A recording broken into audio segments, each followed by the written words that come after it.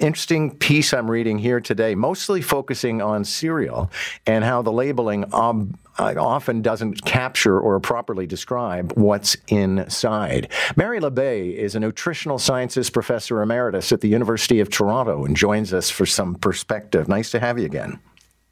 Good morning, John. Okay, let's start with something I was saying just before the news as a tease, but I almost laughed out loud when I came across the blueberry cereal that doesn't actually have any blueberry in it.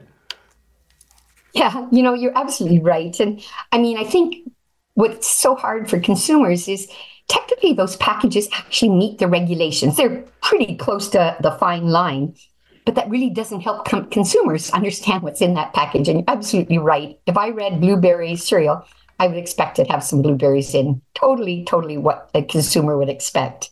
Wouldn't they normally have to put blueberry flavored cereal and actually be honest about it? Actually, that's what I would expect. And to me, that would be the sensible way. And interestingly, when I did the article with CBC, they actually had showed several packages. And I think the good example was the same company had a honey version of it, but that said honey flavored mini wheat. So, I mean, that's what you really would expect. And I think just that tiny little bit of writing in the bottom, it was probably closer to a disclaimer statement than really telling consumers what's not in that package. There's another interesting case here where it was Vector cereal, and on the label it says 13 grams of protein in every serving, except it turns out there's not that many grams of protein in the cereal. That counts on the idea that you're going to put it in skim milk. So again, it's not what's in the box. Yeah, exactly.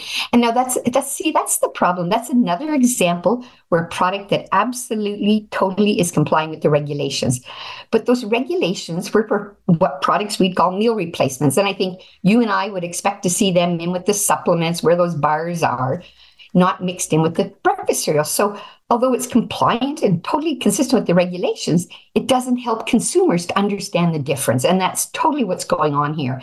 And normally those products don't have to have milk added to them. They'd be a whole meal in a bar or in a powder, but many of those powders you have to add milk and you get exactly the same thing that's happening with the Vector cereal. So, it's unfortunate, but and I think the problem isn't just with consumers. What consumer would actually understand that difference of what a meal replacement definition is when it's sitting there with every other breakfast cereal?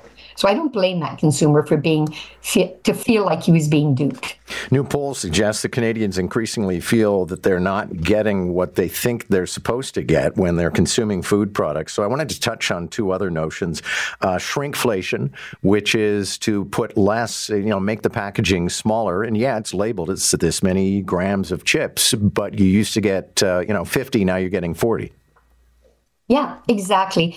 And I mean, I think the problem is that I think nowadays, I don't know if manufacturers have been doing that for ages. I expect there has been some of that. But I think there's just so much more of it these days.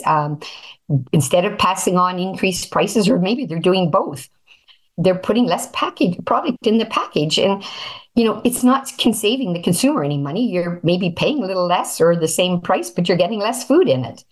And so it doesn't help your budget at all. No. And then there's skimpflation, which is somewhat newer to me than shrinkflation. But that's the idea that the manufacturer starts using cheaper product to make the food. And I guess there's no way they could warn you, by the way, we're using crappy butter. No, but I think there are ways that they can. And I think it's very similar to the breakfast cereal, where I think there's an example of, it used to be a chocolate chip bar and now it's chocolatey chip. At least they're telling you the word is different. I think there's other things like you'll see palm oils added, so you no longer have ice cream. They're cream or frozen desserts. I mean, you see a lot of that. They tend to be labeled different, but many consumers that, in terms of the colors, the pictures, the package, the brand name, they all look the same. And you'd have to be, a detective going on an archaeological dig to find out on the label what the subtle change in name is, or some fine print somewhere to see the difference. Does this threaten to sort of undermine the integrity of labeling and also the power of brands? I mean, if people believe they're being exploited by the people who produce the product that they're buying and eating, they may not buy it anymore.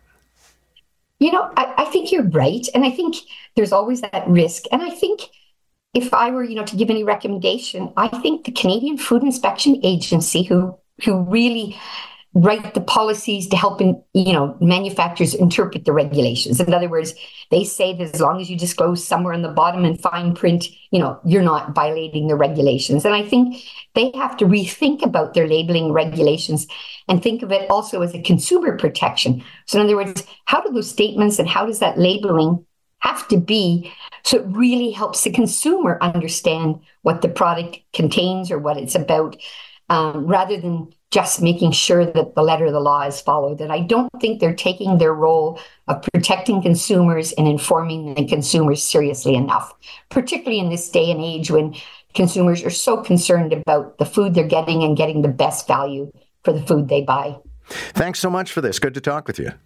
You're quite welcome. Take care and have a good day. Mary LeBay is an emeritus professor at the University of Toronto. Earlier this morning, we were talking with personal finance commentator Patty Lovett-Reed about a new poll that suggests 82% of Canadians think that we're in a recession. Now, a recession is a very technical thing, right? It's 2 negative quarters, and we haven't had that yet. So for economists, that would be the measure. But how Canadians feel about the general pulse of the economy is a big reveal about the fact that there may be something wrong with it. The vast majority of Canadians think we're already in a recession. And, you sort of stand back and say, does it become a self-fulfilling prophecy? I don't think it does. I think households look at their pocketbook. A lot of the growth has been driven by immigration here in Canada, and the standard of living continues to fall. When you just look at what we're spending at the grocery store, gas, heating, these are affecting everyday families. And you can't lump all Canadians together, John. I mean, there are some who have their mortgages paid off and they say, okay, we have to pull back here because things are a little more expensive at the grocery store, but we've seen it before, we'll get through it. But if you're someone just starting out or you're worried about your mortgage that's up for renewal, we talk about rates coming down, but they're not there yet. That's Patty Lovett-Reed. She joined us this morning just after the news at 7, but I thought you'd enjoy a highlight from that conversation.